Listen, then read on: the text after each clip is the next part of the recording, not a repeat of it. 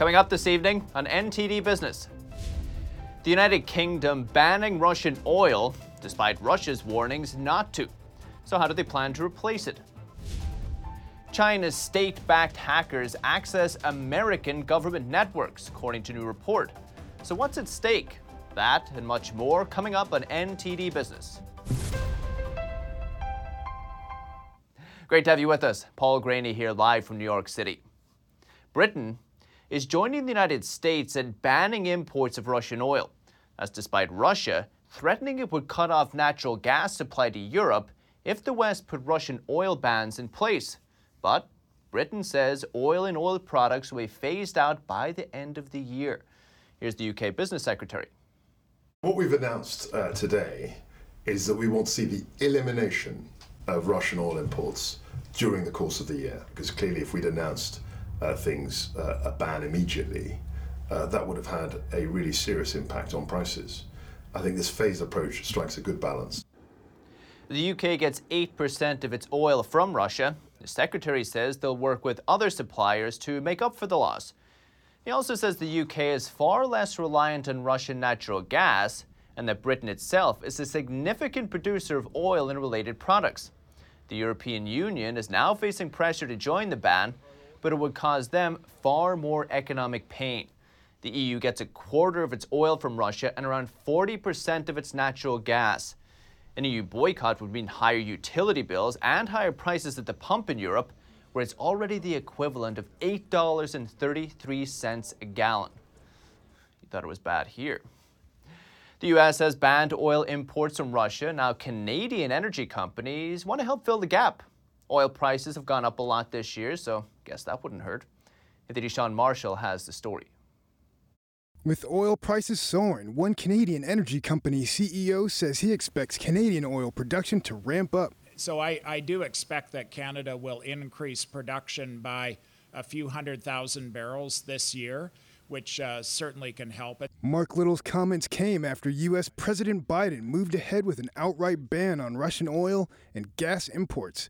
The UK on Wednesday also said it's phasing out Russian oil. Oil prices had surged as major buyers already effectively self-sanctioned Russia from global markets. In this price environment, every single producer is trying to find opportunities to maximize the utilization of their physical asset. Little did say it could take some time. We tend to be a long cycle business, but what I mean by that is for us to significantly boost production, it takes years to go through the regulatory process and to construct the facilities. But he says once production is on, it can go for decades with little to no decline for the near term. We do have some facilities this year, like Fort Hills, that are ramping up their production this year, and we've seen that just in the last couple of months, so I think that can help. Sean Marshall, NTD News. Global oil prices did ease a little today after the recent rallies. British oil, for example, Brent crude is down 12% to $112 a barrel. The U.S. benchmark WTI also down similar to $109 a barrel. That's the biggest daily drop since November. But it's also a sign all is not normal in commodity markets. Other high-flying commodities like wheat and gold, for example, took significant haircuts today after soaring yesterday. So joining us to help make sense of it all and what it means for the economy and your wallet is energy and materials expert Tracy Schuchart. Schuchart is a partner and strategist with Intelligence Quarterly. Tracy, great to see you as always. Thanks for coming on. Fantastic. Thank you. Tracy, have you ever seen this type of volatility in commodity markets ever before, and does it worry you at all? Well, if we look back over the last 20 years, obviously the Gulf War, the Iraq War, the Libyan Civil War, we have seen energy markets in particular, Arab Spring, in the agricultural market. So yes, we have seen this volatility before. The risk here is that you risk a fund or a group blowing out, which it kind of looks like that's kind of what happened today, as people are over leveraged perhaps, and then the market is reacting to all of these headlines. So that's always a bad sign. That's not a healthy sign for markets. They just simply shouldn't be trading erratically like this. So Tracy, can you explain what happened today with the fund? So I think I'm speculating here, but just from being in this market for as long as I have and looking at the outsized price movements, I would say somebody was over leveraged and basically got a margin call on this one because it was, Basically, know, because the a price is, 15, yeah. yeah, 15% move means the market moved against somebody so much that they were stopped out of the market, right? And they Wow. got a margin call. And of course, we've seen in the past, sometimes these can be contagious, right? If that fund owes somebody else money, they owe somebody else money, it can cause contagion. Tracy, I want to ask you as well.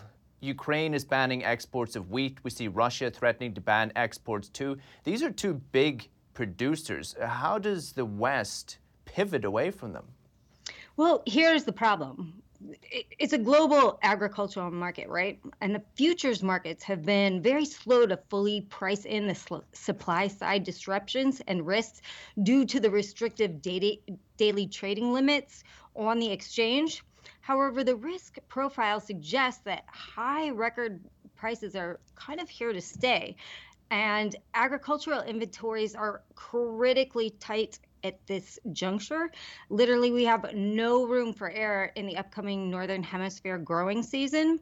I mean, and if we look, if we already had Egypt tell customers today to start rationing commodities. So this is a big problem, and it's going to be a global contagion unless for some reason we have a fantastic growing season. That said, we're hindered by high fertilizer prices. So there's a lot going on in the agricultural markets for certain. That's a key point. If there's no wiggle room in agriculture, obviously so important, no need to stress how important food is, right? But you tweeted today about fertilizer plants closing in Europe because energy prices are so high. Critically, and we actually saw this happen in the UK earlier this year when nat gas prices spiked higher.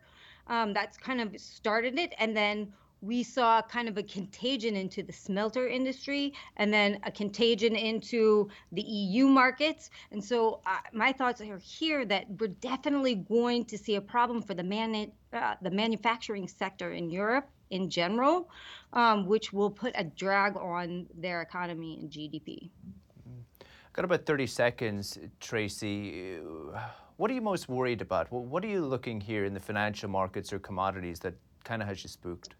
I mean, I think that the basic thing is these markets are different than that we've seen in the past, and the commodity markets in general.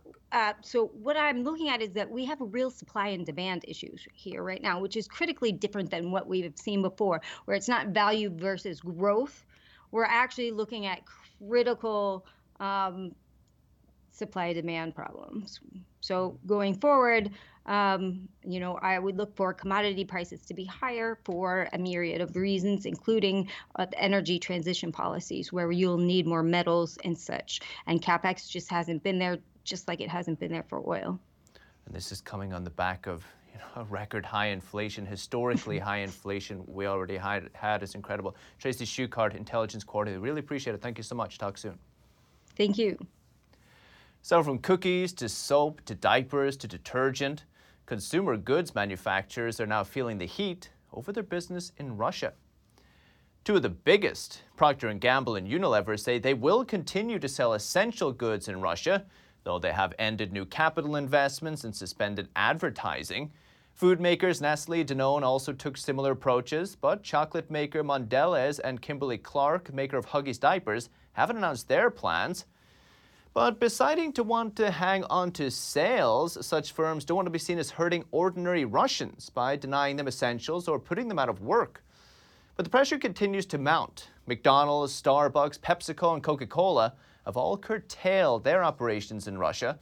Such moves have followed pressure from big market players like the New York State Pension Fund.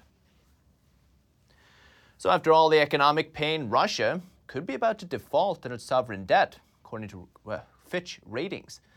It's downgrading Russia by 6 notches to C, that's deep junk territory. The rating agency says Russia is now less willing to make good on its debt. It says Russia has already withheld some payments to foreigners. Russia has sought to stop money leaving the country after the West hit it with financial sanctions, including freezing Russia's foreign assets held overseas. Now, the Kremlin is accusing the United States of declaring an economic war against it. The Russian government spokesperson today talked U.S. energy, Russian fuel. As we just said, the West is using economic pressure to persuade Russia to call off its attack, but Russia is now calling this an economic war. When asked how Russia would respond to the economic sanctions, the spokesperson said the country would, quote, do what is best for our interests. The Kremlin had laid out what it wants from the invasion, and today's Con Fredrickson looks at those demands. Earlier this week, Russia told Ukraine it will stop fighting in a moment if Ukraine meets a list of conditions. It must cease military action, not join NATO, acknowledge Crimea as Russian territory, and recognize Donetsk and Lugansk as independent states. This is one of the pretexts and one of the excuses that Russia has made why they even invaded Ukraine in the first place. Now, you have to understand the pretext that NATO has been created as a counterpart to the Soviet Union. And so basically, Russia has been constantly fearing that NATO has been expanding closer and closer to the Russian border. And Ukraine was one of the countries that was expressing its intention to join NATO. Roman Sheremetyev is the founding director of American University Kyiv and an economist who, coincidentally, left Ukraine one day before the invasion. Sheremetyev believes Putin wants to rebuild the Soviet Empire. By constantly showing aggression through annexation of Crimea and in eastern Ukraine, Russia has even more so pushed Ukraine to join NATO. Next demand, Ukraine has to acknowledge Crimea as part of Russia. Crimea is, unlike Ukraine, is mostly made up of Russians.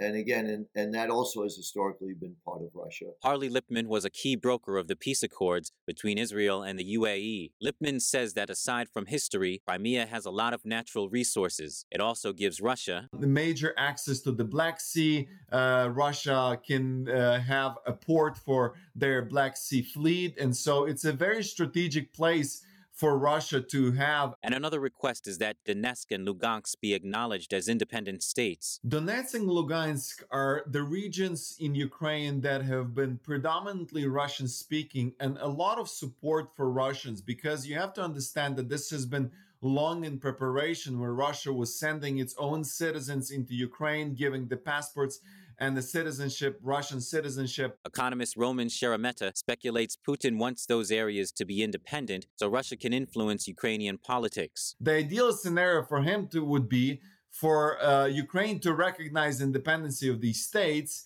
and being yet part still of Ukraine. So the Ukrainian parliament constantly has people from Donetsk and Luhansk in it.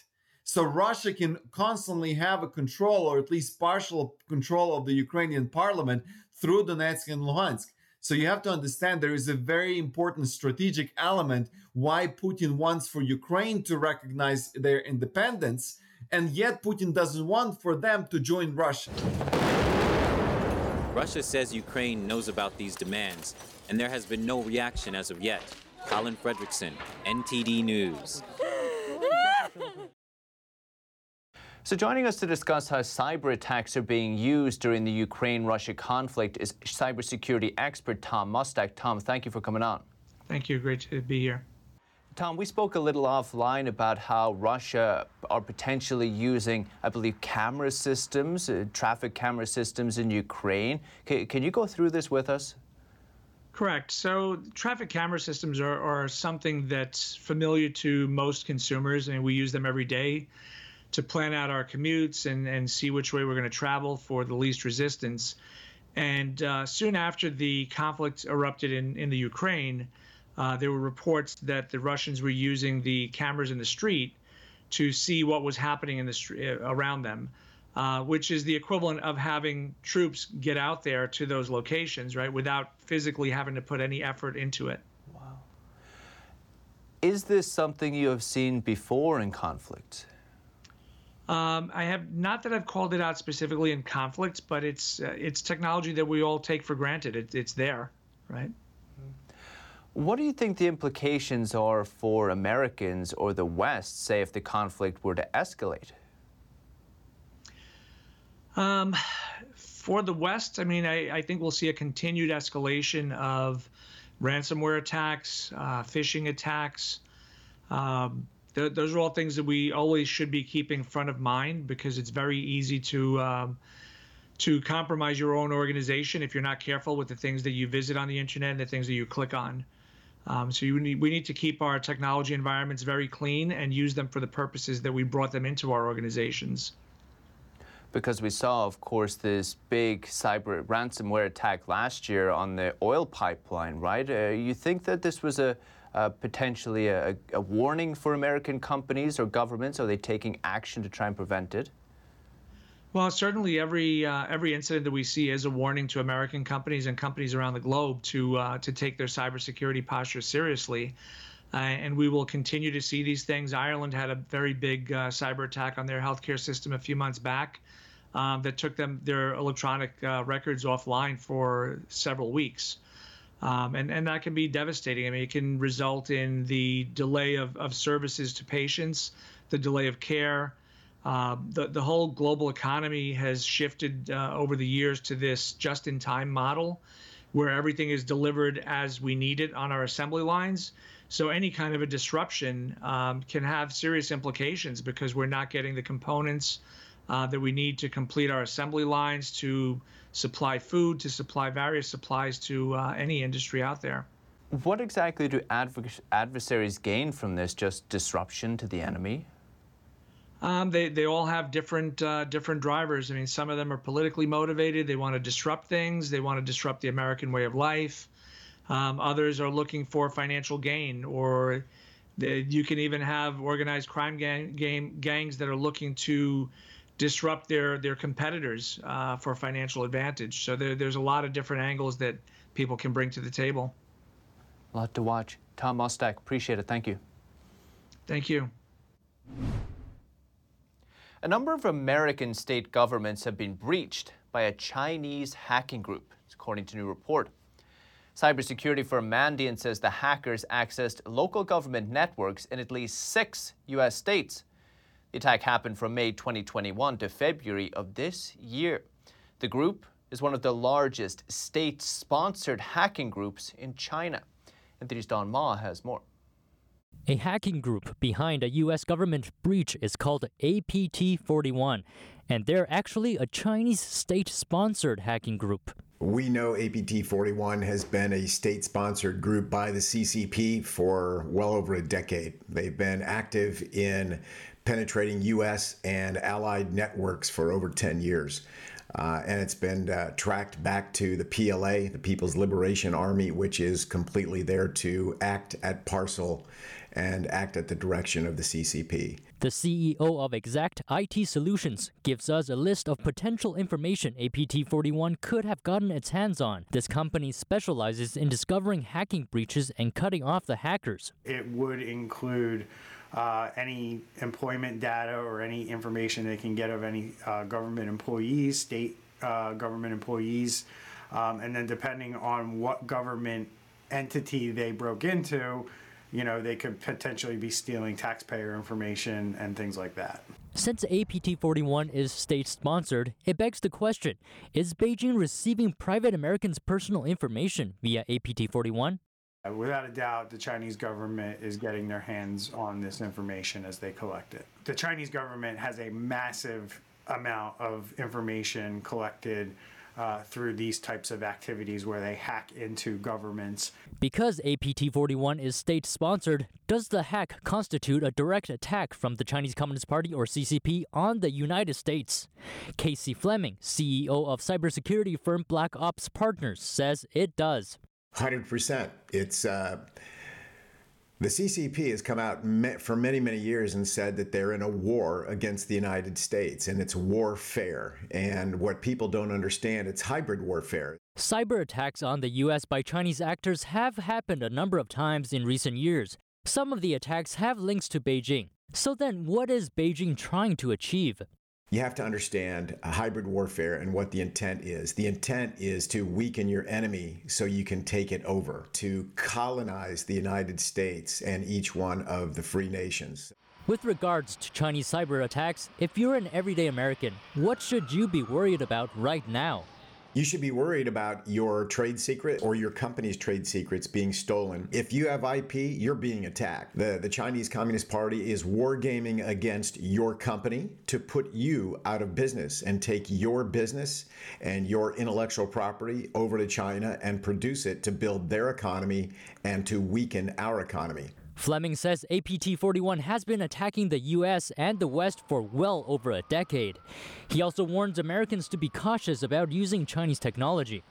Don Ma, NTD News. Good day on Wall Street today. Stocks rallied, rebounding from several days of declines. The Dow is up 654 points, 2%. The S&P 500 rose 107 points, 2 6/10%.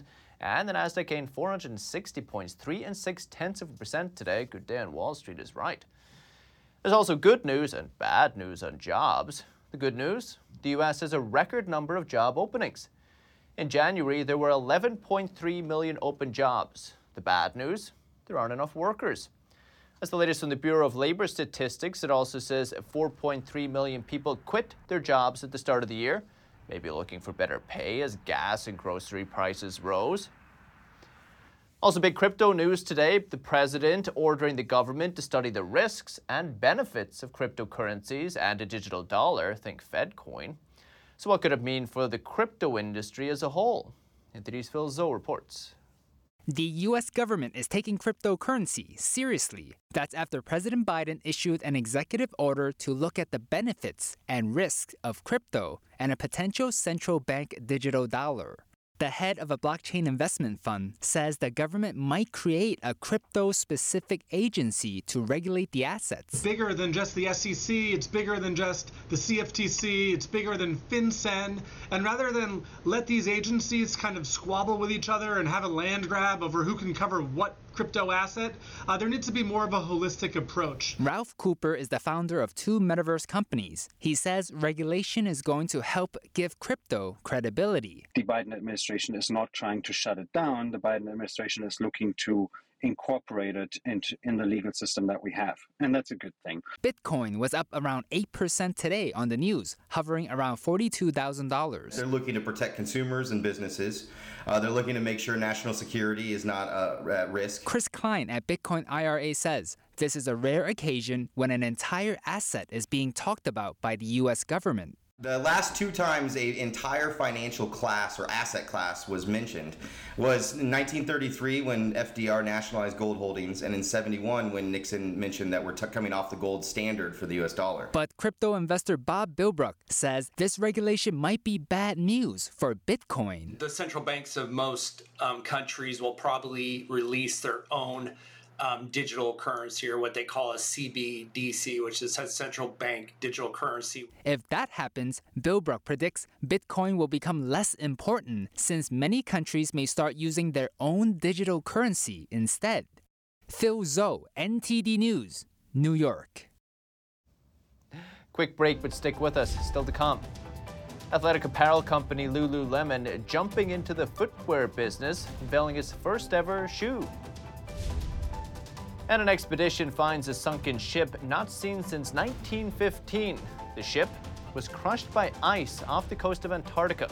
That and much more coming up on NTD Business.